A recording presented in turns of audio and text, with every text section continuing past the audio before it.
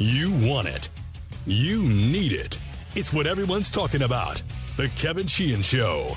Now, here's Kevin. All right, I am here. Aaron is here. This show is presented by Window Nation. If you're in the market for windows, call 866-90Nation or go to windownation.com and tell them that we told you to call. We decided, by the way, and we didn't decide. I decided at the last minute that we were not going to do a show on Friday. It was the day after the 4th. Many of you were off of work or out of town, and it was a quiet period for sports. And I don't know. I guess I just decided Friday morning, right, Aaron? I texted you and I said, you know what? We don't need to do a show today. Yep. And that's the great thing about a podcast is we didn't have to do a show. We've been consistent since we started Monday through Friday, pretty much. But for those of you that were planning on it, sorry about that. We just decided we weren't going to do a show on Friday. And I went out and played golf instead. We're back today. By the way, Tony Kornheiser used the studio this morning for the podcast. And since he and the crew left, Nigel and Michael and the whole group left, we've been having nothing but problems with the studio since they left. But we finally got it up and running. But he would complain like hell if I had used his studio and left it the way they left ours. Actually, they didn't leave it in bad condition, but something wasn't right here as we started. But, Tony, you're invited back whenever to use the studio. We had fun, actually, this morning. For those of you, by the way, who have said, is your podcast over since Tony closed the restaurant? No, it isn't. We haven't used that studio since October? Yeah. Something like that. It was a great studio, great spot to launch the podcast from, but we wanted to start earlier, and we had to wait for Tony to finish, so we went and got our own studio. Mike Wilbon's on the show today. We're going to talk all about what happened since the last time we did a show, which was last Wednesday, and that is everything NBA related. Kawhi Leonard to the Clippers with an amazing trade. Paul George goes from OKC to the Clippers for as many draft choices as I can ever remember. Probably only the Herschel Walker trade in terms of total number of choices exceeded that. But Mike will join us here shortly. Todd Dybus will join us as well. I always enjoy my conversations with Todd over the years, whether he was covering the Wizards or the Nats. He's covering the Nats now. We'll talk about the Nationals' run here before the All-Star break and their position now as the number one wild card team in the National League. We'll talk with him a little bit later on in the show as well. I did watch the World Cup final yesterday, and I enjoyed it.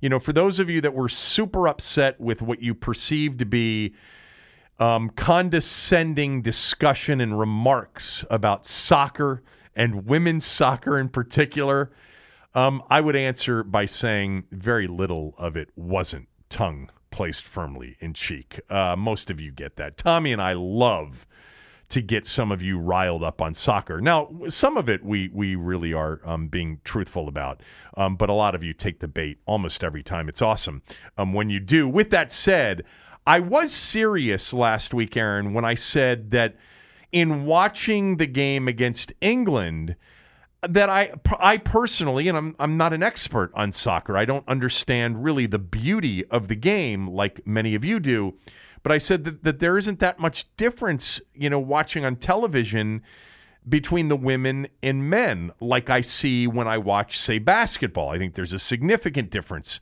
in the game. And the experts out there responded to me directly on Twitter explaining that the difference is as significant in soccer as it is in basketball. So I stand corrected. And I didn't say that with any sort of, you know, a real understanding or conclusiveness. I offered up that I potentially was way off on that. Many of you who really know soccer said that there is a significant athletic skill, etc. difference between the men's and women's game. I'm just saying when you're watching soccer on television, I can't, as a, you know, casual observer of the sport, tell like I can in basketball. But I'll defer to all of you experts on that. 4 things from the game yesterday. 4 things I wanted to get to. 1, boy, the concussion protocol in women's soccer, is there one, actually? Apparently not. Because the two girls, the two women that collided head to, you know, it was, you could see it on replay. It was head and head, and neither moved on the ground for maybe 20 seconds. There was no movement.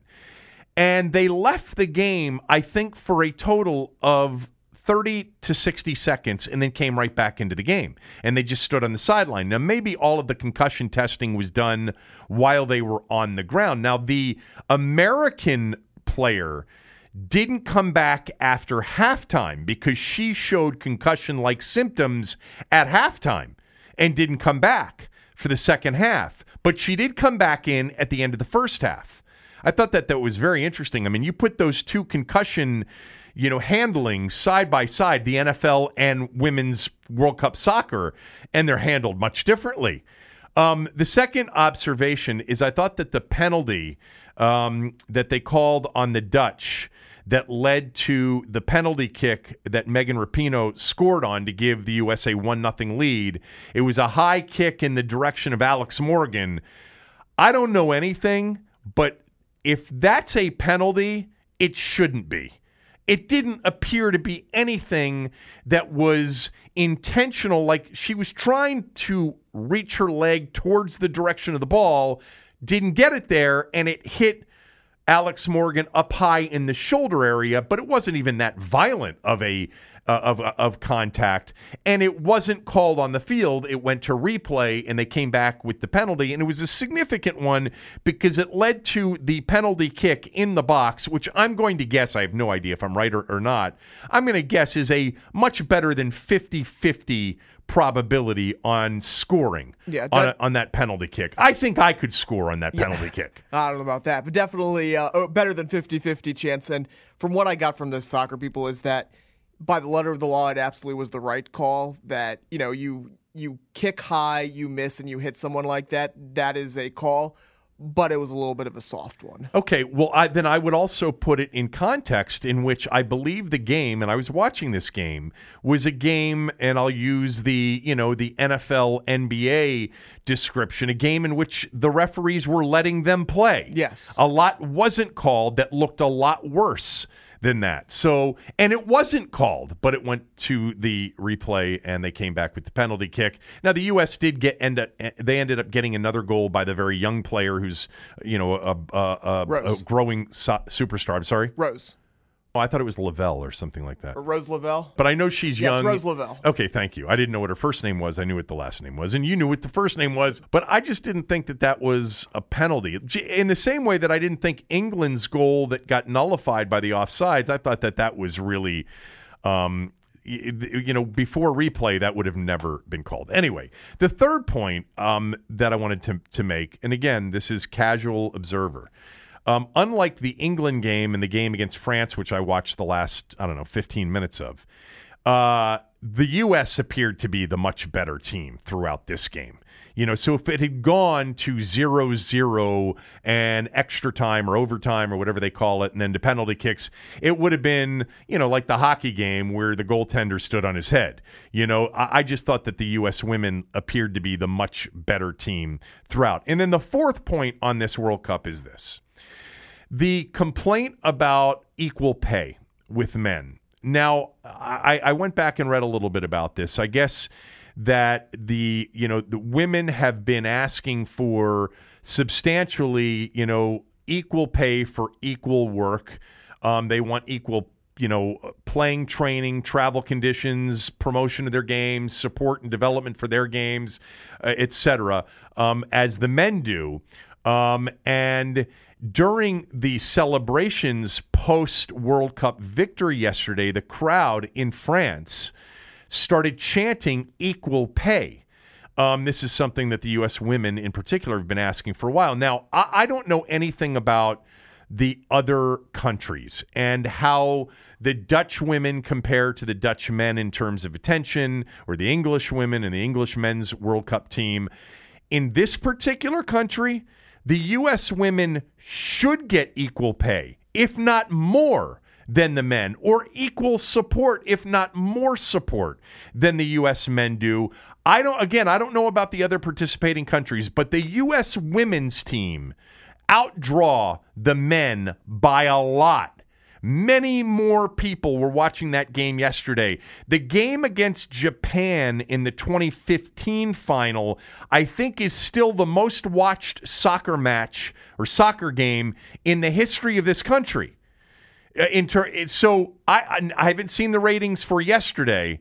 They're not out as we're recording this. I have not seen them yet. But the women are much more visible. They're much more known. They are much more popular culture icons than any of the men's players. I believe that to be true. I know that they outdraw the men by a lot. Like, it's not close. So I think they should get more support. Financially and otherwise. Anyway, I enjoyed the final. Like, I've said this before, as much as we, tend to tongue, placed firmly in cheek, make fun of soccer, and a lot of the time, some of it is not necessarily tongue in cheek. It's the way, I feel or Tommy feels. It's not a sport that is popular in this country. We understand where its place is in this country. But I enjoy the World Cup. I've enjoyed the Men's World Cup for many years now.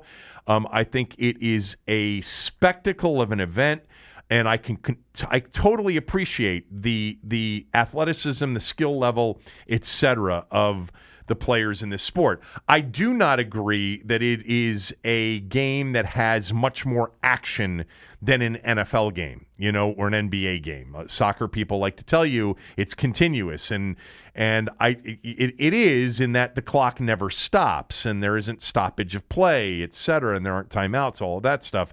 But there's a lot of standing around. There's a lot of kicking it backwards, and a lot of what I would describe as non-action. So when people tell you, it's continuous, and an NFL game has, whatever the math adds up to, 12 minutes of actual action, I don't know. What happens in those 12 minutes is, in my opinion, exceeds what you see in a 90-minute soccer game, or 90 minutes plus whatever. It ends up being 90 minutes.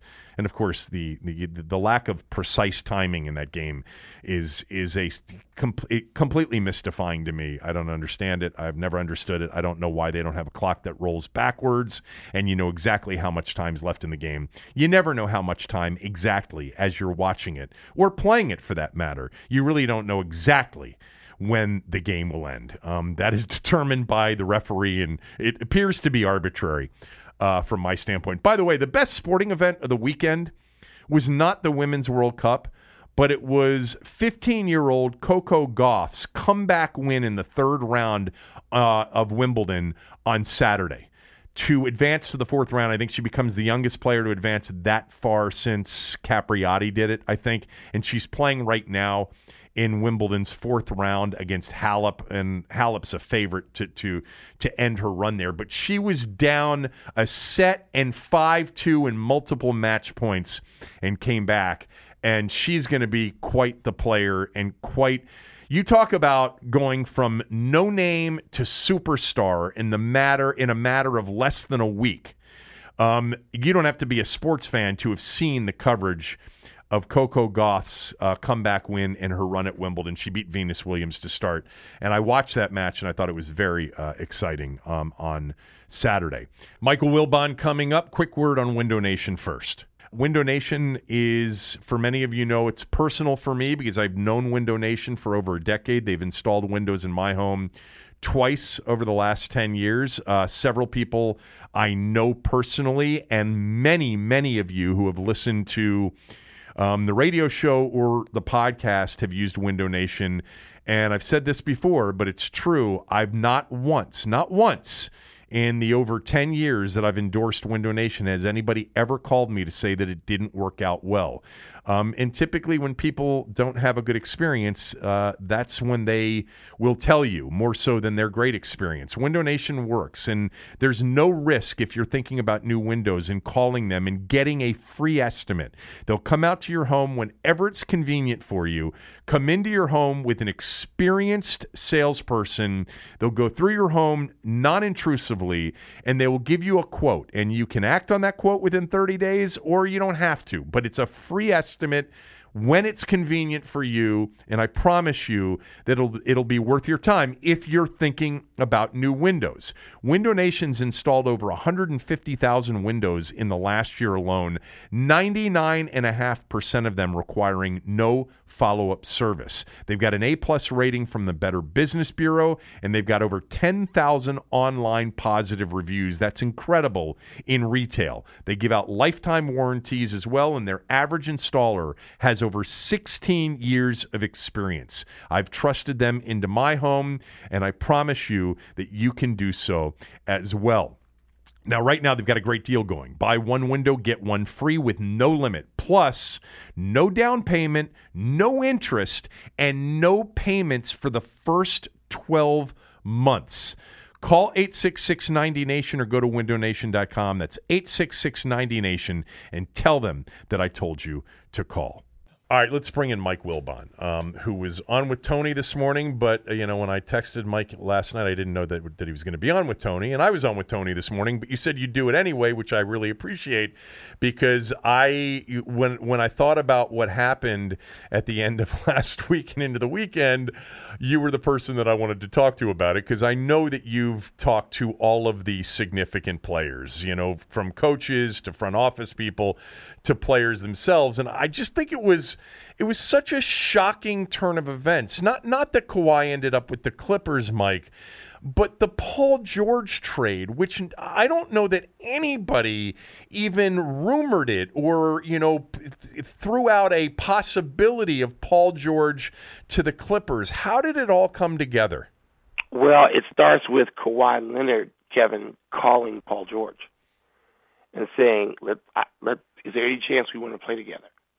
Now, the one thing I don't know, and I have talked to pretty much all the principals around this circle, the one thing I don't know is whether Kawhi knew that perhaps Paul George was unhappy a little bit and was not, and like everybody who plays with Russell Westbrook was just sort of tired of it.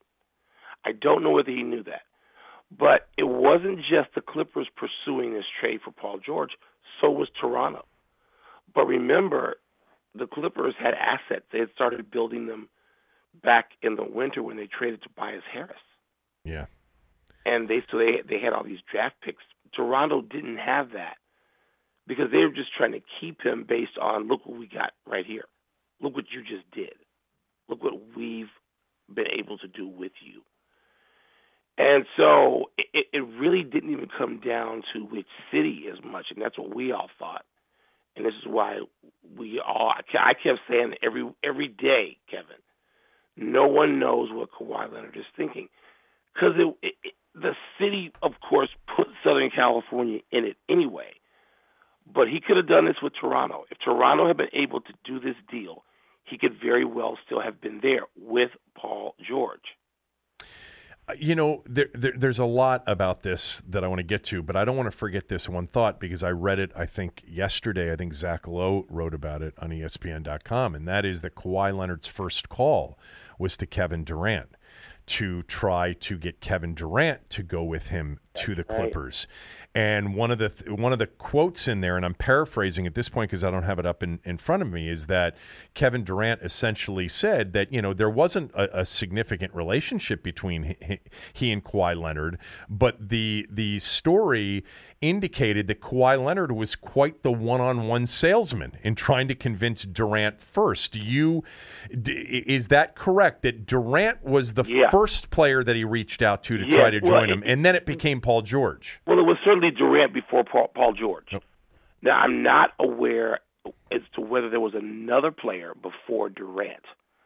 I had not asked about that in all these various conversations. So, but Durant was certainly before Paul George. Now, Kevin, I wouldn't call it a significant relationship either with Paul George. They grew up in Southern California at the same time, were aware of each other, played against each other in college, knew each other from going against one another, from being opponents, not from being buddies. And that's interesting. And here's where else it plays, Kevin. Those guys want to be coached. So Kawhi wasn't looking at the Lakers with some great, envy of I want to be with them. Because wanting to be coached, I don't know that's certainly not LeBron's thing. Right. And I don't know that it's Anthony Davis's thing either. But it is Paul George's thing, and it is Kawhi Leonard's. Interesting. And this is why they look at that roster and they see Doc Rivers, and that becomes even more attractive to them. And so the Lakers were not as attractive to them, I'm told. And they also like Toronto because Kawhi Leonard really did like Nick Nurse. You know what, Nick Nurse, other than the two inexplicable back-to-back timeouts he called in Game 5 when they were on an unbelievable roll and should have put Golden State away that particular night, I thought he did a great job. Now, personally, I think Dwayne Casey with Kawhi Leonard would have had the same result. That's just me because I think Casey's a good coach too. But it's an interesting comment that you make, and it's one of the reasons I think I love Kawhi Leonard so much, is that he is coachable, wants to be coached. Yet, Mike, the thing that I never thought he would work on by himself, and that is putting together, a combination of him and another superstar. He did that. Well, because he sees that. Here's what I mean. Look, it becomes a necessity, Kevin. Well, he could have. He sees what's happening in L.A., but he didn't want to join it. Joining that wasn't his thing. And again, in Toronto, he very well could have stayed there. I mean, if they had assets and they don't, or if they had given up everything, to get Paul George, they wouldn't have the team that the Clippers now have, by the way. Right. But he sees what the Lakers are doing. He sees what Brooklyn is doing. He knows he wants to win again. That's what matters to him. How's he going to win? How's he going to win wherever he is? Whether it's Toronto or the Clippers, he's got to play with another star player now. The only thing I would say to you is I do think had he stayed in Toronto with no Paul George deal, I think one of the underrated things about what we saw in the postseason, Kawhi Leonard's run was historic in so many ways, but that was a good team around him. They had good players. That was a good team that could have contended again next year. It would have contended, but he also knows that they needed a bounce, one of the great bounces in NBA history, to beat Philly in Game 7. And Philly sort of retooled. And I'm going to tell you something, Kevin. A lot of people think, well, they let Jimmy Butler go and they let J.J. Redick go and they're not going to be as good. Players believe that Philadelphia is better. I see Vegas is too, because I just saw where Vegas has Philadelphia winning 60 games next year and being the only team in the league to do that. But I think they all look at that and think that even Toronto had to get better. And how could they do that? Now, I believe Toronto could have gotten better, marginally better. And how much better do you need to be when you win a championship, which is your point. But you look at what's brewing as you get all these tag teams, and it's like, wow. Even a guy like Kawhi Leonard believes, okay, I got to have more. There's got to be more for me to take those guys down. And those guys right now starts with the Lakers. First of all, it really, to me, it starts with the Clippers. I think the Clippers are better than the Lakers. I think the Clippers roster is better. I think that Paul George and Kawhi Leonard defensively are the best tandem since Michael Jordan and Scottie Pippen. And then you throw in Beverly, the three of them as defenders. That's right. Yeah, it's. I mean, there's so many, so many things that happened because this happened, and I want to get to it, including your thought about Philadelphia, or the players that feel that way about Philadelphia. But just one last question specific to George to L.A. with Kawhi: was Toronto close? It sounded from the people I talked to, and again, it's people who are directly involved, that Toronto was close. I don't know if it was razor close. I don't know if, in the final analysis, Kawhi had to just sit for 2 hours in a dark room and think about it. Now, what I would say probably wasn't close. When you look at the haul that Oklahoma City got, I don't think none of us looks at that and thinks Toronto could have produced that. Right. And they'd have had to have given up their their best player, their most improved player in the league, and then who would Kawhi have with running with him other than Paul George? I mean, you wonder just sort of what would have been left of what skeleton would have been left of Toronto. But I was told that it was close in terms of Toronto trying to make that deal, and Toronto was never out of it. The Lakers were out of it. Toronto was not. The haul that they got was Herschel Walker-esque, the Cowboys-Vikings deal from many years ago. Yeah. Even more so. The fact that it's 5 first-rounders plus the 2 players, Shai Gilgeous-Alexander, who, by the way, I think is a budding star, and then the ability to swap for better first-rounders. Sure. Too. It's really an unbelievable job that Sam Presti did. You said it, and I didn't know this, and I don't know that. I mean, I'm an NBA fan, as you know, and I did not realize that Paul George was unhappy in OKC. In fact, I thought the combination of George and Westbrook was one of the more comfortable combinations for Westbrook that I've watched. It was, but was it comfortable for Paul George? So apparently it wasn't. Apparently not, Kevin. And I did not hear the word unhappy, but I did hear that Paul George. Look, everybody at some point who plays with Westbrook comes to a realization, sooner or later. And with Paul George, it was sooner. And the realization is, wow, this guy's great, but I don't want to do this. I don't want to do this. And what Presti realized, and by the way, who has more faith in himself to make those draft picks work in today's NBA than Presti? And the answer is nobody.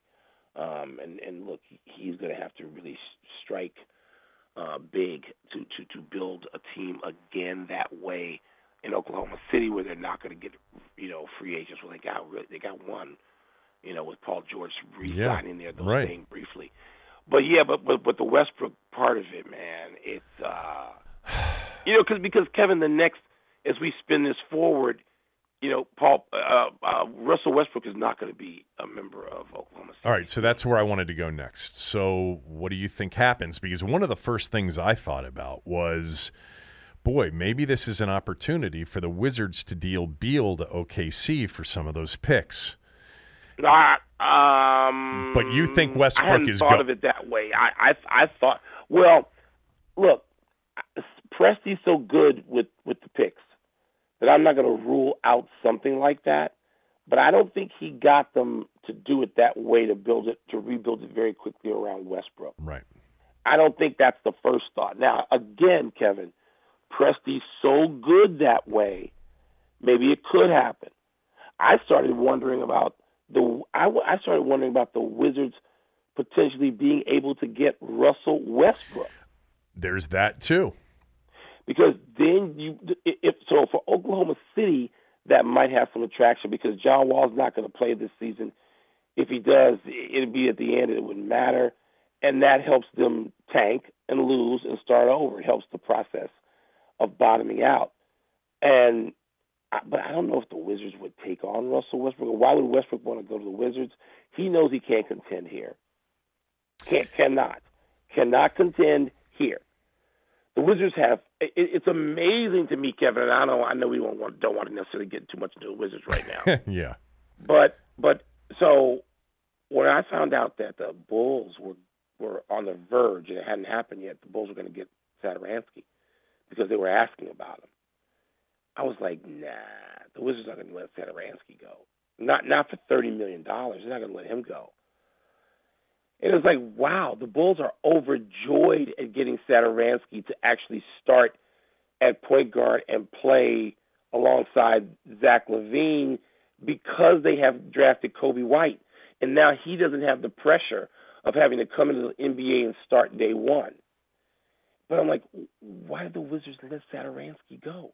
Okay, that means the Wizards must want to bottom out. And I mean bottom out. I mean be one of the 2 or 3 worst teams in the NBA. But I think if they really wanted to bottom out, they'd be looking to trade Beal because that's where you're going to get the most back. And that's true. And I don't know. You're right. My contention over the last 2 weeks, or what I've said, is it's typical. I think they're small time thinkers. Going back to Abe. Abe was a small time thinker. Yeah.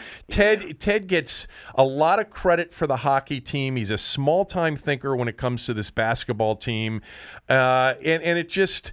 Yeah, it's frustrating, but personally, I think the big thought, thinking big, would be to trade Beal and start collecting. He's the most marketable asset you have. Wall's untradeable because of the injury in the Supermax deal. The word untradeable is totally fair, and we all believe that. But apparently, Kevin, one of the things that was out there, and again, the Wizards have become so irrelevant that even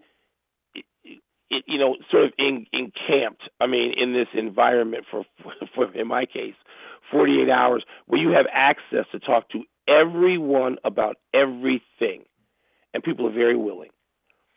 The Wizards, I didn't even ask about the Wizards. They're so irrelevant. I didn't ask. Now, I did hear, and I don't know because I didn't follow it up, I did hear that Miami was interested in Wall and Beal.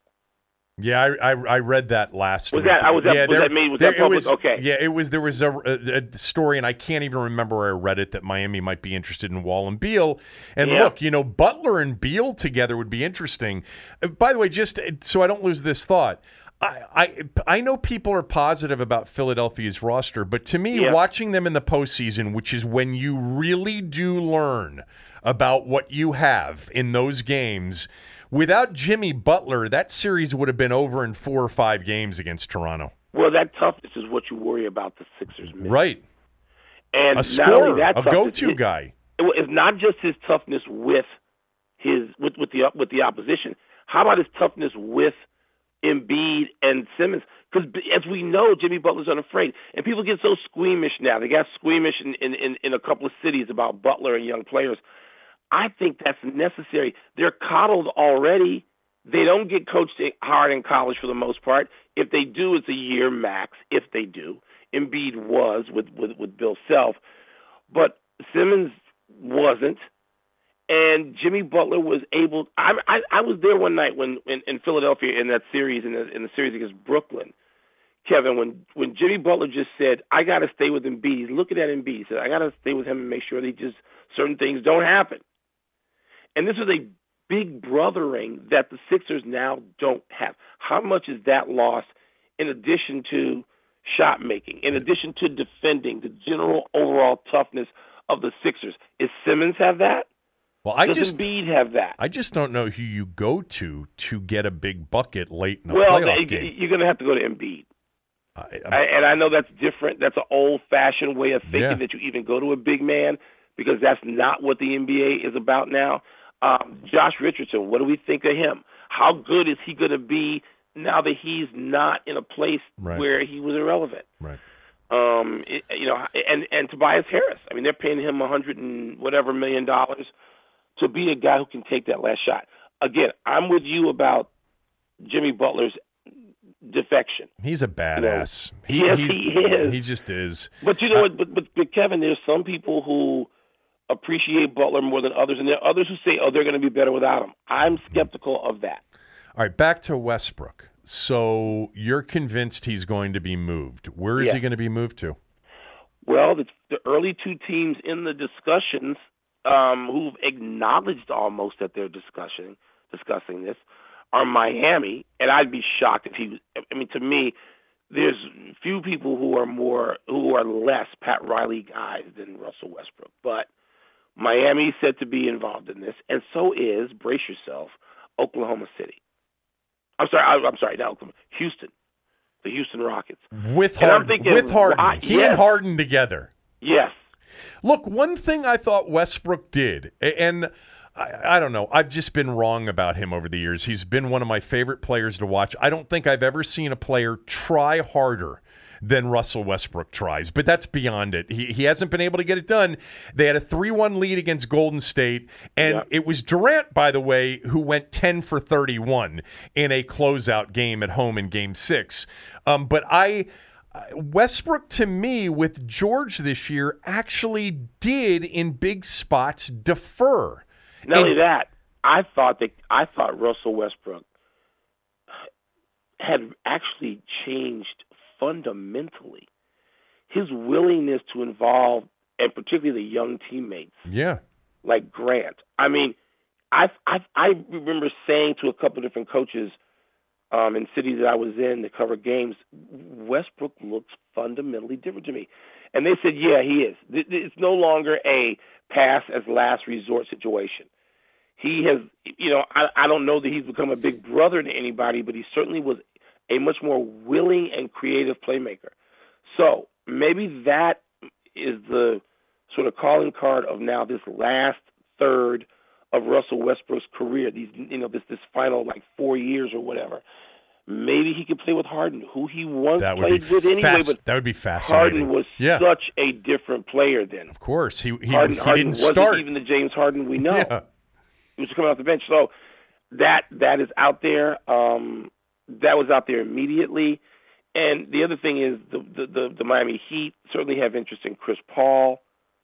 So who can make a three-way deal? What can be made to happen to get Russell Westbrook and to get him out of Oklahoma City? I'll tell you what, if he doesn't get traded without a second, really good player, although, again, I think Shai Gilgeous-Alexander is going to be a star in the league. But they're playing the same position. Yeah, exactly. They're playing the same position, and he's only, 20 years old, maybe? 20 years old, yeah. So it's going to take time. But if he were to stay in Oklahoma City, he will easily average a triple-double next year, and he will probably take an average of 30 shots a game. Yeah, he would. And it's funny because Tony called me at one point this weekend, and just in the typical fascinating Tony bewilderment way, to say, what the hell is this? And Tony says, he makes an observation which I think is really important. And Tony says, isn't Russell Westbrook a guy at this stage who can only play with unknown players, unaccomplished guys who he can set up and make because that's the way he has to play? And I said, Tony, maybe he is best that way, but that's not going to help him contend in today's NBA. No, not in the West. I mean, there are too many good teams. Look at the West. Okay, so right now, where would you have Oklahoma City in the West, Kevin? Well, I haven't thought about it. They're in this 7 to 10 range. I was going to say more like 8, 9, 10. Yeah. Look, to me, they're behind Dallas. Well, of course, because the hope of Doncic and what they're putting together there. I mean, hell, I think Phoenix is going to be so much improved next year. Yeah, I think they're going to be so much better. And Memphis, I don't know how many years away we are from them being significant and being a contender, but I don't know. I mean, I was shocked that they got, that they were out so quickly against Portland, but they were also banged up a little bit in that series this year. But yeah, I mean, they're not a contender. They wouldn't be a contender in the East. No, they probably wouldn't. Not in the top 5 anyway. And in the West, it's just so my top 4 in the West right now, and the rosters are not finished. But my top 4 in the West right now would be Utah, Denver, Clippers, Lakers. The Clippers and the Lakers do have some assembly. Are you talking about regular season wins or Western Conference champions? No. Regular season wins. Okay, yeah. That may be true, but to me, the Clippers are now the favorite to get to the NBA Finals and in the win it. postseason, I'd take them. Yep. I would take them. And so Oklahoma. So this is what Sam Presti's looking at when all of our questions initially late Friday night were, what the hell is Oklahoma City doing? Well, he's assessing and recognizing how difficult it's going to be to simply be on the map in the West. Just be alive. Yeah. He's behind Golden State. He's behind Dallas. He's behind the 4 teams we just mentioned. And I didn't mention Portland. That would put him 8th at best. Well, you didn't mention San Antonio either. I mean, and I mentioned San Antonio. So Oklahoma City basically threw up both hands and said, we got to start over. By the way, are you a believer that Golden State isn't a playoff team next year? No, I'm not. Me neither. And particularly now. And I love Bobby Marks. I think he's really good at his job, and I've had him on the podcast. He's the one that said it last week. Golden State's not only going to be a playoff team, but if Klay Thompson is back and healthy, then they're going to be a very tough out in a postseason best of 7. Yeah, I think when you look at the acquisition of D'Angelo Russell, and you put Russell out there with not just Steph Curry and Draymond Green, but with Klay Thompson. And by the way, another thing I did was told directly this weekend, Kevin, was that there are reports out there continuing that D'Angelo Russell would be some part of some further trade. No. I was told directly by multiple parties involved in this deal and involved with him that he is in Golden State because they loved him. And they think he's a great fit with Curry and Thompson and Draymond Green. So now you're back to 4 All-Stars again. Yeah. For Golden State. That's right. Yeah. And so yes, I'm with you that, I don't have any belief in in Thompson coming back in full in February. But if he does, look, it's a redshirt year for Golden State. They could tinker. By the way, another great acquisition, Willie Cauley-Stein. Yeah. Willie Cauley-Stein is the active embodiment. He's like, you know what he's going to be for them under the influence in practice every day of Draymond Green and Steve Kerr? He's going to be a larger, young Draymond Green. Well, look at the way Looney's developed. Yes, with that group. But Willie Cauley-Stein, to me, it has a skill package that says, wow, he's going to blossom in Golden State. And Sacramento, which we didn't even mention, Sacramento's better.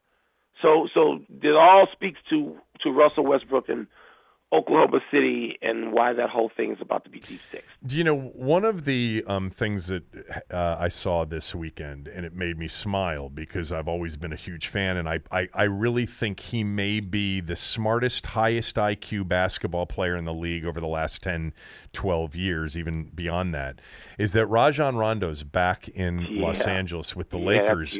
And, all of the stuff I read, late in the season about Rondo being much more of a mentor to the younger players than even LeBron was. Like, he showed up with baked cookies when he was injured, before they went on a road trip, which is so not what you think about when you think about Rondo and his relationships with his teammates over the years.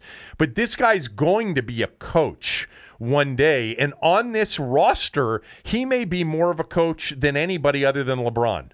Kevin, let me tell you. So Rondo, again, having access to an entire league in a space of about 200 feet, which is what happens in Summer League. I just said to Rondo Friday night, why don't you just coach? And he starts laughing. And Rondo, first of all, the importance here is, and first of all, there is the mentoring you're talking about. There's no question about that. But there's also the ability to push LeBron. Yeah, because he's fearless. He's completely fearless. He pushed LeBron last year. Right. He pushes LeBron all the time. Look, if he can push Kevin Garnett and Ray Allen and Paul Pierce, he doesn't give a damn about LeBron being prickly. He doesn't care. And he is going to be a coach, and it's unlike, say, Vince Carter and Paul Pierce and guys who were always uncertain whether it was media or coaching. And those guys would tell you, Vince Carter, I asked on air recently, and Vince Carter's another one of those guys who you think could be a really good coach. And Vince goes, no, I'm not doing it. There's things I don't like about having to do it. I'm going to be in media. Rondo is the guy who just sort of nods and says, this is what I'm going to do. And you can't be a player coach now, so people don't have to ask about that. You can't do it. It's against the rules, I think, because of cap circumvention possibilities that they fear. Believe me, I was asking Lenny Wilkins about that this weekend on a panel that I had, because Lenny Wilkins was, if not the last player coach, certainly the last really good one. Oh, right. And so Rondo, everything you said about Rondo is going to help the Lakers in ways that I'm sure. The question is, how is Frank Vogel's relationship going to be with Rondo? What's that going to be like when you've got a guy on your team who both knows the game nearly as well, if not as well, as you, and is completely fearless with handling of players. What's that going to be like? And so I think it's all a plus, but we have to see what happens in terms of how Vogel deals with that.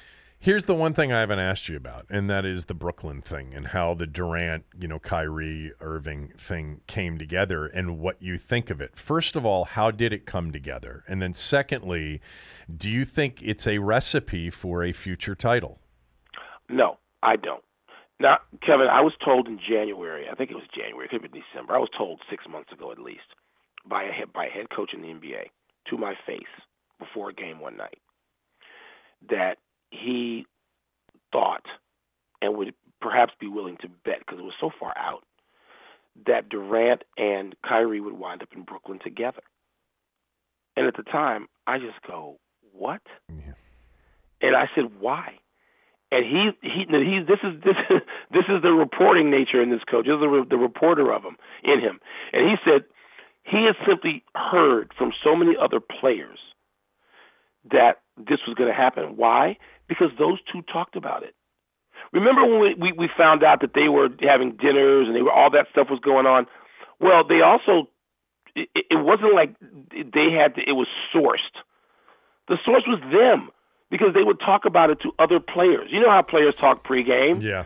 They're standing around, they get there to the gym at 4 o'clock, and there's like the batting cage now, and they're standing there talking. And the reason, and again, the why that I just didn't understand was this. I was told this, that both of those guys thought the championships they had won were not theirs.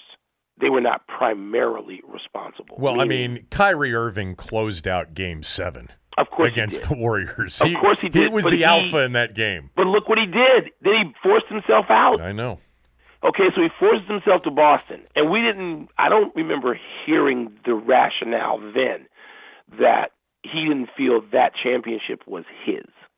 He felt it was LeBron's. Again, I'm being told this. This is not my thinking. The two most hypersensitive to criticism and social media criticism people in the league. And Kevin thought the same thing. I'm told that the championship, he was great. He was grateful. He was appreciative, all of that. But this really belonged to Steph and Clay and Draymond. It was their team. And you know what? So I thought at the time, you know what? This rings true. It just rings true. It just seems like it's what they would actually think and tell people. But it was so far out, Kevin. It was 6 months out, and I'm like, so much can happen between now and then, and guys can get disgruntled. They cannot be as tight as they are now. Blah blah blah blah blah. And lo and behold, it happens. It's crazy. And crazy. I do not think there's a title in their future. I don't mean because the West is tougher. I don't mean because of that. I just don't like one, you know what? The Knicks got savaged because they didn't make a max offer to Kevin Durant. I understand why the Knicks didn't. They're going to get Kevin Durant, the Nets, for 2 years while paying him 4 years max salary. Because next year's a redshirt year. Right. And the first year back after Achilles, right. Who's been great after that? The answer is no one. So they're not going to get they're going to get a guy who maybe is an all-star, maybe not, but he's trying to come back and find himself in that second year. Is that conducive to winning a championship? No, it isn't. So then they get Kevin Durant at whatever he's going to be, 33 and 34. In the third and fourth seasons. I don't blame the Knicks for not offering him the max. I don't. You know, it's interesting, and I've talked about this on the podcast last week after it all went down. I do not have any problem. In fact, I salute Brooklyn for going for it, because in the NBA, if you don't have top 5 players, you don't contend, period. It's the sport where you have to have one of the best 5 players. We saw that clearly. The best example of all time is what happened this past season in Toronto. But at the same time, I agree with you. I don't think it will result in a championship, just because of the nature of the two players and the Durant risk coming off the injury. Right. But in Brooklyn's case, not going for it means that they have zero chance. That's why I'm critical of Ted in his approach. This analytical tech speak, business approach to being patient. The NBA rewards almost being overly aggressive, if not impulsive, versus being super patient and analytical. Mike, I said on the podcast last week, I go, Dan Snyder would be a better Wizards owner, and Ted Leonsis would be a much better Redskins owner. That's a great analysis, Kevin. Listen, Snyder might succeed as an NBA owner. Yeah, because you can do it now. Yeah. And by the way, it's hard not to look at Ballmer. Now, Ballmer's excited nature, right, which could be compared to early Snyder, right, still sort of belies a different, what's underneath. But to your point, there's only one franchise that's really gotten there to be in contention and be really close on the precipice by doing it the old-fashioned build way, and that's Oklahoma City. Yep. And they didn't get there all the way. That's okay. Sam Presti did it the old-fashioned way with draft picks and shrewd trades and acquisition. He did. Everybody else, look at the Clippers now. Brooklyn, is a great example of just saying, okay, here's what we're going to do now. Now, Sacramento, perhaps because they're not going to be a player in this, Sacramento, I think, has a shot with drafting and shrewd trading, a shot, but they're not there. They're not that close yet. And so, you raise a great point. Ted's doing this like it's a small market, like Washington's a small market, like he owns a small market team. And, this is why, and I was out of town. I've been out of town the whole spring. This is why when the notion came up of getting Masai Ujiri, it wasn't going to happen. Because Masai knows that the Wizards don't do business that way. Right. That he'd have to convince the franchise, starting with Ted, to do business a different way. Yeah, Ted would have talked him out of the 1 year shot with Kawhi Leonard. Exactly. That's not his personality to take those kind of gambles. And now you get guys like Masai, Ujiri, and you get David Griffin. Look what New Orleans has done in a short time. Yeah. New Orleans from scratch is light years ahead of the Wizards now. And some of that's just, by the way, David Griffin was available to hire. Right. He was available. Hey, one more thing, because I just thought of this, because I don't know that I haven't seen anybody give a real answer on this. Is Kevin Durant super upset with Golden State? What's the takeaway from that? Did they force him back against his better judgment? That's not what I was told, and I was told it on the record. So I'll go back to a conversation I had. I think the post may still be up for me doing this. The night that they lost the championship, I asked Draymond Green about Kevin Durant's willingness to play. And Draymond Green was spectacular. His answer was just, he said there's only one other guy, and it's an obscure guy that he either grew up with or played with at Michigan State. And he said there's only one other person I've ever met in my life who is ready to play and wants to play as desperately as Kevin Durant. And he named the guy, and I have the guy in the reporting. I don't have the notebook now because it's an obscure guy, and who's not. I don't think the guy ever played in the NBA. And he said Kevin Durant. He said we'd have had a bigger problem on our hands if the club had said to Kevin Durant, "You cannot play." Okay. This was Draymond Green. Yeah, who's in the room? Who's talking to him? And I took that answer because I started, Kevin, by asking Draymond Green. I said, "Do we all get this wrong?" And he said, No, he wanted to play. The narrative that the Warriors are at fault for this is ignorant. Was the word he used. It was ignorant of the facts. And so, am I going to think that Draymond Green is lying to me? No, I'm not. I just thought in the moment, the surreal Bob Myers press conference. The discussion, the Kerr discussion, that it came off as almost guilt. Everybody thought that. Look at all the players who went, ex-players particularly, all went crazy. Right. And my friends and colleagues, and for a while, I'm Jalen and Jay Will and guys who have been in locker rooms all their lives and they understand how this happens. They've had injuries. They know what the pressure is and the culture. I get the pressure of the culture. But again, this is not my opinion because my opinion, I hadn't formed one yet. I just wanted to talk to somebody who I knew. Right. And in this case, again, asking Draymond Green, like my first response, Kevin, was, why am I not going to take Kevin Durant at his word? Kevin Durant said he wanted to play. Why am I not going to believe Kevin Durant? If anything, what we know over the past few years, Kevin Durant's involvement, engagement in social media, his willingness, Kevin Durant will pick up the phone and call you and tell you, hey, that take is wrong. He will do that with reporters, with media people he knows. He did it last week with Stephen A. On the air. Kevin Durant will do this. He is not no one's going to tell Kevin Durant what to think or say. So when Kevin Durant says, I want to play, why am I not going to believe him? See, those guys, former players, they never told me why I should think Kevin Durant was covering for somebody. Right. And so, to me, asking Draymond Green, so I went to him and my question was, I think my exact question was, what do you say when you hear people saying that the Golden State Warriors are at fault from the top down for Kevin Durant re-injuring himself tonight? And that's what the one, Jay Williams, who I guess is good friends with Kevin Durant.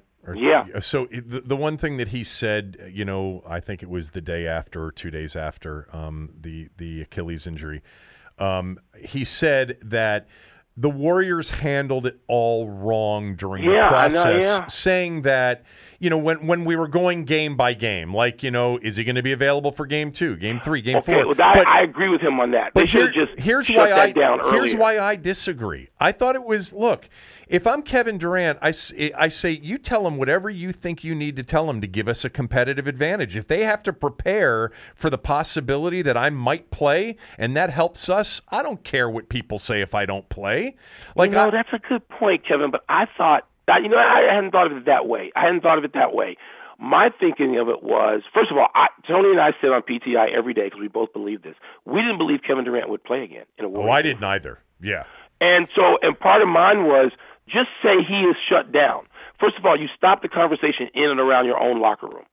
You just shut it down. But all the wild expectations, you shut those down. And then if Kevin Durant comes out there like Willis Reed, God bless him. And he almost did, by the way. But I would have said Kevin Durant is out indefinitely, and we don't think it's possible for him to come back. All the while working to get him back, if he wanted to do that.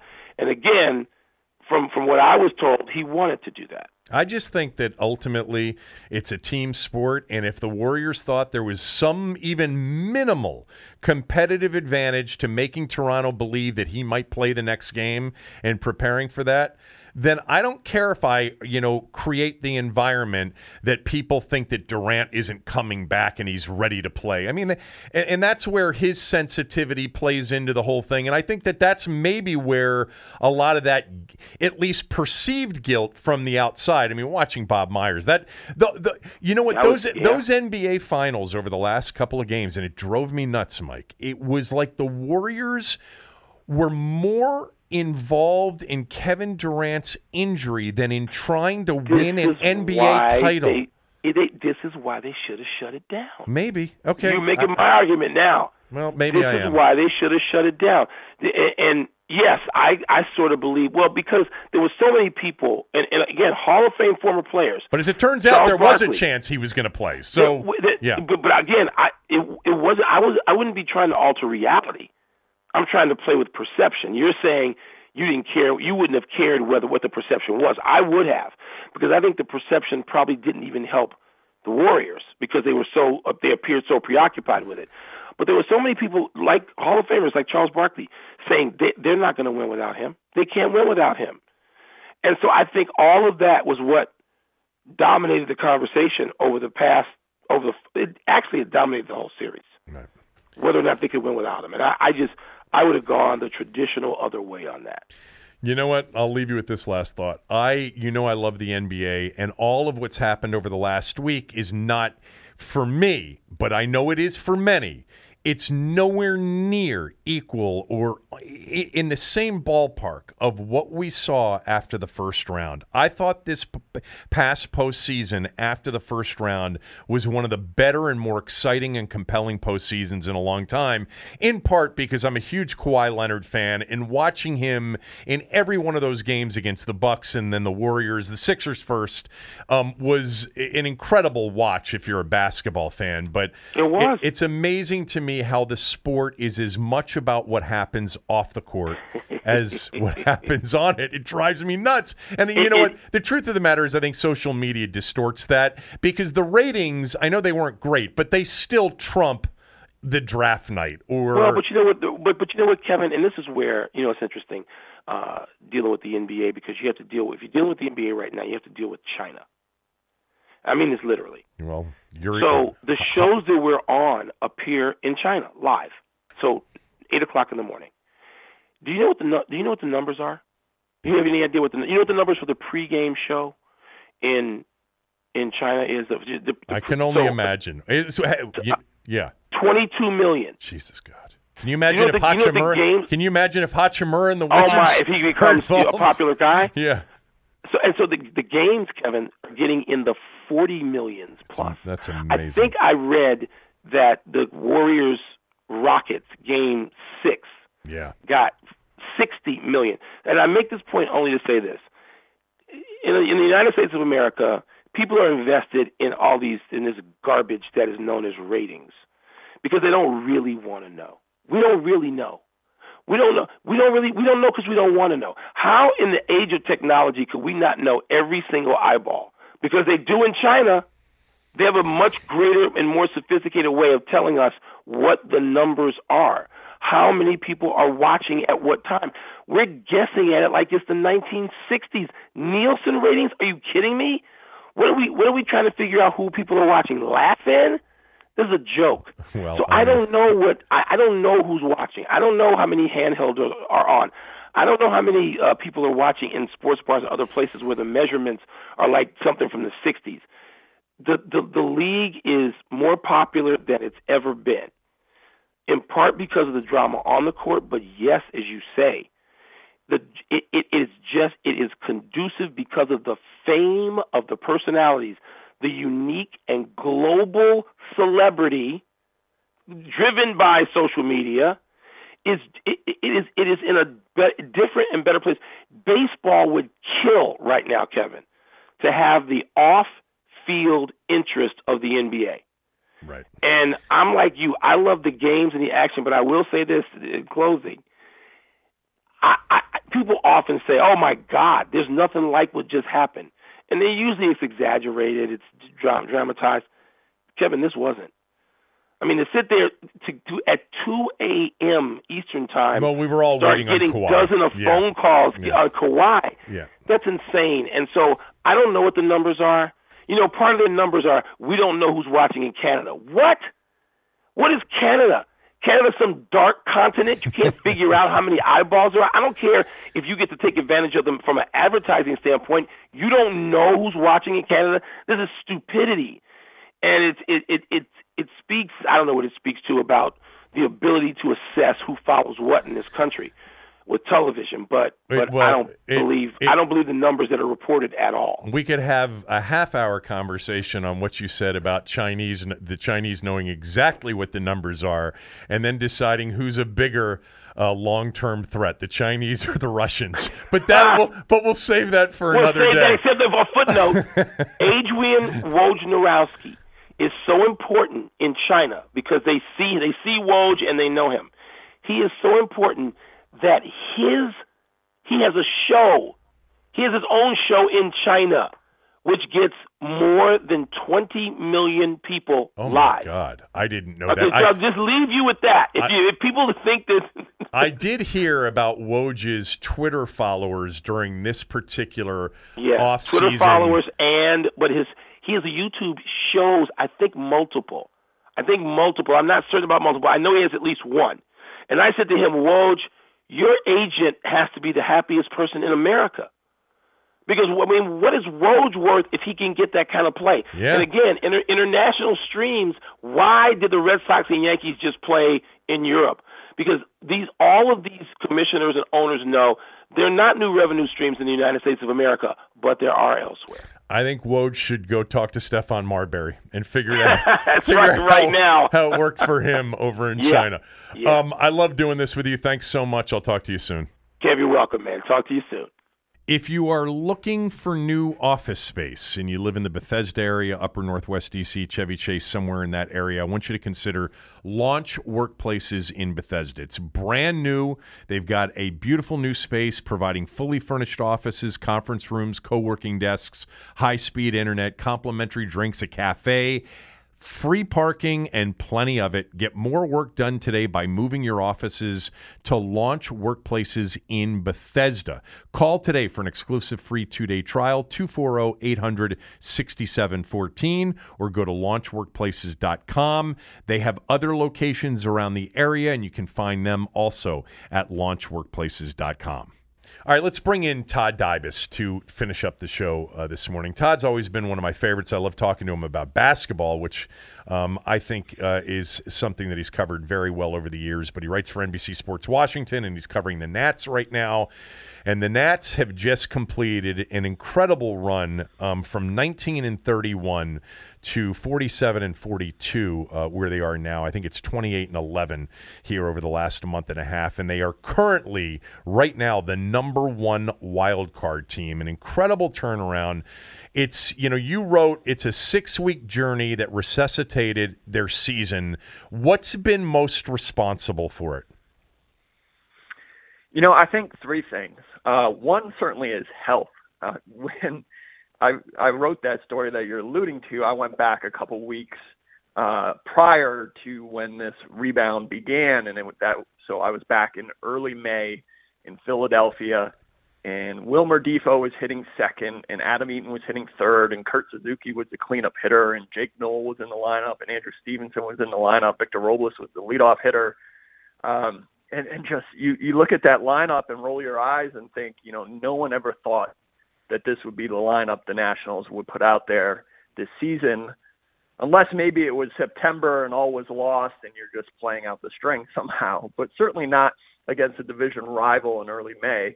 But that's the situation they were in. Two, the bullpen has moved back toward league average, or has been a league average bullpen basically for the last 6 weeks. Now, no one's going to have a parade because of that, but it's so much better than what they were. It just makes everything else more reasonable. Three, we've seen some guys who struggled early get going. Brian Dozier, Juan Soto in particular come to mind. And then four, where they put their money has really come through for them the last 6 weeks, and that's the top three guys in the rotation. Max Scherzer, unbelievable June. His run started right when their run started as a team and continues here into July. Patrick Corbin's been pretty good despite some up and downs, and Steven Strasburg has been very good, especially if you look at some of his deeper peripheral numbers. So they paid a lot of money for those three guys, and they're coming through here of late. Yeah, I mean, I think I read this morning over the last 7 games, the starters have a 1.35 ERA with 65 strikeouts. In fact, the combination of Scherzer, Corbin, and Strasburg, you've got 3 pitchers with at least 125 strikeouts prior to the All-Star break. That is apparently history-making. It has never happened. So the starting pitching has been incredible. I also look at this, and I look at, this, when they lost those 2 to the Braves a couple of weeks ago at home, after taking that first game, and that Saturday night loss in particular was galling because I think they had a 4-run lead in that game. I think it was 8-4 at one point. And then you looked at this schedule approaching the All-Star break of the Marlins 6 times and the Royals and the Tigers, terrible teams. I think it's like 4 of the 5 worst teams in baseball. This was the opportunity, and this run, Todd, was so huge to get them to where they are. It's almost like the schedule, and the Marlins in particular have been an elixir for them this year when they've been struggling.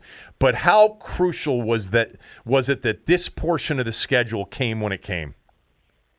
Yeah, enormous. And, they were still losing to these types of teams earlier in the season, and the main reason they were doing that was because they were not playing mistake-free baseball. At least 80% of the time they were screwing things up and helping the other team. And lately that has done a 180, where 80% of the time they're now just playing clean baseball. And as you mentioned, they have way more talent on the roster than those teams that they've been playing recently. And subsequently, you see them stomping those teams. And, at the beginning of the season, when we were kind of trying to project out the National League East, one thing we all talked about quite a bit, and I know I did, was the record against the Miami Marlins. The Miami Marlins may decide the division, and it may decide postseason berth. And that's because if you go 15-4 against them, then you're 11 over against a division opponent, and you're going to put yourself in a very good situation as you duke it out with the other good teams in your division. But if you win only 10 times and just kind of go just above 500 against the Marlins, then you're probably going to be in some trouble. So we saw the Nationals drop an early season series to the Marlins. And remember, Max Scherzer's bad start, basically the only really bad start he had all year, was in Miami earlier in the season. And then recently we've seen them, get fat on these guys, and rightly so, to get themselves back into this race. And to your point, correct me if I'm wrong, but I know the Phillies in particular have actually struggled against the Marlins. Like, I don't know what their record is against the Marlins. I guess I could look it up real quickly, but I know in some of the recent series against the Marlins, the Phillies have really struggled. And the difference between, the Phillies being probably 2 games out versus 6.5 out is probably the way they've performed against the worst team in baseball, or one of the 2 worst teams in baseball. Yeah, and that's exactly right. So, we saw this last year in the American League East, where you saw 2 good teams at the top beating the crap out of the rest of the division, in particular the Baltimore Orioles. And we're seeing some of that again in the AL East this year. And we've seen this in the past too, in the NL East, when the Nationals were, a 90-plus win team, 95-win team. You're hammering on the Marlins to boost your win total up to that point. It's just everybody figured the division winner would be more around the 88-win, 90-win mark this season. So what you did against the Marlins was all that much more important, because things are going to be much tighter in general. 6-7, by the way, the Phillies are against the Marlins this year. Yeah, that's not going to work. So I was sitting in on Kornheiser's podcast earlier this morning, and he felt yesterday's win, after blowing a 2-0 lead in the 8th, and then coming back with 3 of their own, that was a real tone setter and a crucial game, and it's one of 162, and they've got 73 or 74 left, whatever it is. But he felt like a loss after blowing a 2-0 lead and losing it with your bullpen would have been a real hurtful loss. Do you feel the same way? Yeah, I feel similar, in particular because that would have been, a couple in a row, and you just, 2 or 3 in the series, and yep. And that would be against the Royals, again, another one of baseball's bad teams at this point. So, yeah, I thought it was a good win. And you know what I thought it was, Kevin, was really a human nature win. They beat human nature as much as they beat the Royals, because You've been in a really good surge for 6 weeks. The All-Star break is mere minutes away in that situation, and you can kind of fold it up and say, we just kind of let this one slip away late, whatever. We'll move on. Everybody pack up. Patrick Corbin's going to the Hamptons. Juan Soto's going to New Jersey. Max Scherzer's coming here to Cleveland for the All-Star game. All those sorts of things can creep in your head. Instead, a very big rally, an aggressive rally, a rally that hilariously sent Max Scherzer out to the field in the 8th inning, and I hope to talk to him about that today down here in Cleveland. And, and then Sean Doolittle, who is on pace for 70-plus appearances and is on pace to set a career high in appearances, which is something everyone should keep an eye on the rest of the way, comes in and finishes it off. So an excellent win for them. It just kind of put a bow on everything they've been doing since late May. All right, couple things to get to. First of all, do you think, given this run here into the All-Star break, do you think by the time we get to the trade deadline, which is, July 31st, the end of the month, will they be buyers for bullpen help? I do, and I think this run determined whether they were going to be buyers or sellers. They could be could have been significant sellers all the way down to maybe even Doolittle if they thought that. I never thought Max Scherzer would get traded no matter what, and I'll always believe that. I know that was kind of floated around a little bit in the internet land, but guys like Brian Dozier, certainly Howie Kendrick, Matt Adams again, maybe even Yan Gomes, and there's a lot of guys that they have that they could have traded, veteran guys who would be rentals for other teams and serviceable parts for teams that are trying to make the postseason.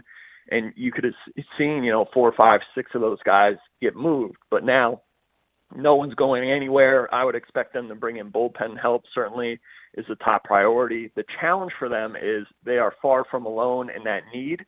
And this is a whole separate podcast, whether the amount of bullpen usage that now exists in Major League Baseball is actually possible, if there's actually the number of relievers on the planet who can do this well enough that you can use bullpens this way.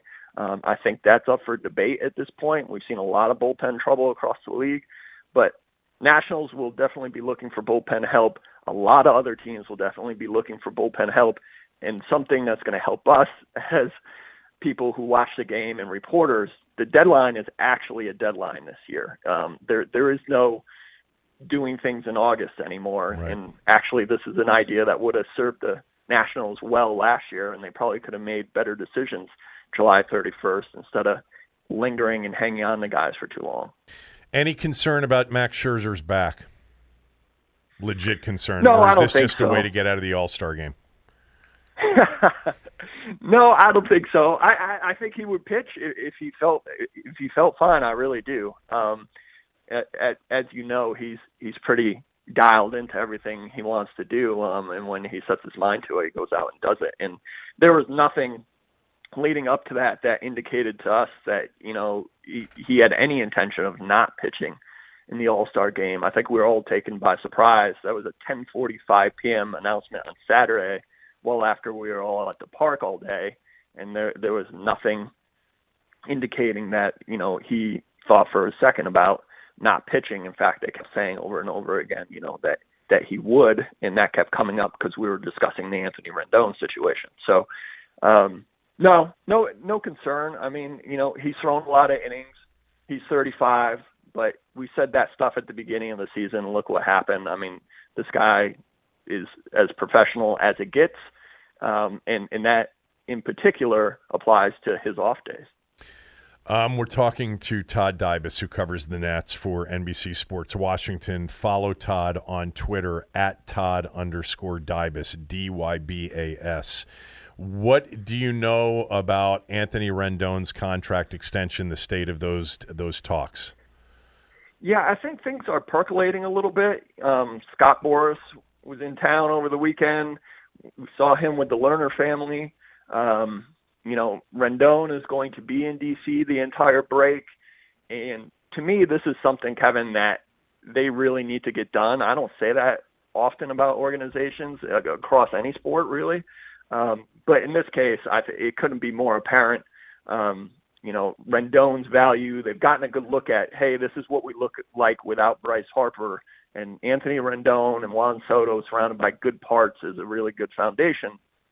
And in particular, when you look at third base with the organization, there's nothing there that you would be like, oh, we'll be fine. It's not this kind of situation where you looked at, should they retain Bryce Harper? And then you look at their outfield options and go, okay, well, if he's not there, these all make sense. And you got some pretty good players out there. That's not the case at third base. So to me, for PR reasons of you don't want to not pay Harper and then not pay Rendon in back-to-back seasons, and certainly for on-field reasons, you want to retain Anthony Rendon. He is your best player who's not named Max Scherzer. He just checks all the boxes for you, and he's someone, to me, who clearly should be paid. It's just a matter if the Werner family is going to want to creep near that, what I assume is going to be around Nolan Arenado's number, because that's probably where Anthony Rendon and Scott Boras are near. We don't know that. That's conjecture by me, but it would seem to make sense that that's what they're looking at. And, of course, Scott Boras, just more and more leverage with each passing day. Rendon in the All-Star game finally, top 5 in OPS in the NL, just an outstanding player. So, they're willing to wait until they see math that they like. Where is that Arenado number? Is that like 30 million? What is it per year? Is it 30+ million per year? Let me take a look at his numbers. I don't want to guess at it here. His was 8,260. Okay. So north of 30 million a year. Rendon's 29, so that 8 part of that needs to come back to 6, but I think it's the average annual value is where they're kind of looking at that as a model. All right, last one, and I'll let you run. I don't know how much you've looked at Atlanta's schedule, Philly's schedule, the Nats' schedule, some of the other contenders for the wild card, but where would you sort of size up the Nats' chances here at the All-Star break to be playing in the postseason? I think they're pretty good, and I think we were just talking about how they went through a stretch of the schedule, against bad teams that helped them kind of get back in it. Well, at the end of July, they're going to go through another stretch of the schedule that's going to determine a lot of stuff. Colorado is in D.C. for 4 games, then the Dodgers are here for 3, and then the Braves are here for 3. And that comes after 4 in Atlanta. So, a big time end to July against some quality teams for the Nationals. Again, the starting pitching for them has always been the foundation. That's what Mike Rizzo wants to do, and that's why I feel like they have as good a chance as anybody, because what ails them primarily can be fixed, and that's the bullpen. That remains thin. It has to get better. It's just a matter of how much it will cost the Nationals to make it better. In trades and in maneuvers before the deadline. It's odd, right? Or perhaps it isn't. You would know that they end the season with the Indians. I mean, they have the 5 games with the Phillies because of the one game that was postponed and rescheduled. They have 5 with the Phillies there in late September, but they end with the Indians, who will probably be in a wild card position themselves. Yeah, and then at the start of September, there's a run of 7-10 against the Braves. And in between is at Minnesota. And at the start of the year, when you looked at Minnesota, you kind of shrugged at that, but not now. Yeah. That's a good team. And the Cardinals, who knows what state they'll be in at that point in September, I would expect them to still be hanging around to some degree. So it's going to be a grind. That's the term we always hear about baseball, and it's more than applicable here. Todd, thanks so much. Always, enjoy catching up with you. We didn't talk any hoops today. I did that with Wilbon for a while, but appreciate the time. I don't want to talk about that roster. Have you seen that roster, Kevin? It's not very good. It's not very good. Who's playing defense on that team? It's not C.J. Miles. It's 2 years without any hope of the postseason, the way I see it, at least 2. And that's a shame, because I thought we were in the midst, just a few years ago, I thought, I think you felt the same way. We were in the midst of a decade, of being in the postseason and potentially even having a shot here and there of making a decent run. But it's not going to happen. Todd, thanks. Really appreciate it. Thanks, Kevin. All right, that's it for today. Thanks to Mike Wilbon. Thanks to Todd Dybus. Thanks to Aaron for producing the show today. Listen any way you want to listen to podcasts. iTunes, Apple Podcasts, Spotify, TuneIn, Stitcher, Google Play. We're on all of them, but you can also listen at the kevinsheehanshow.com, so mention that to people as well. If you're listening on iTunes, don't forget to review us. That helps a lot. Have a great day. Back tomorrow with Tommy.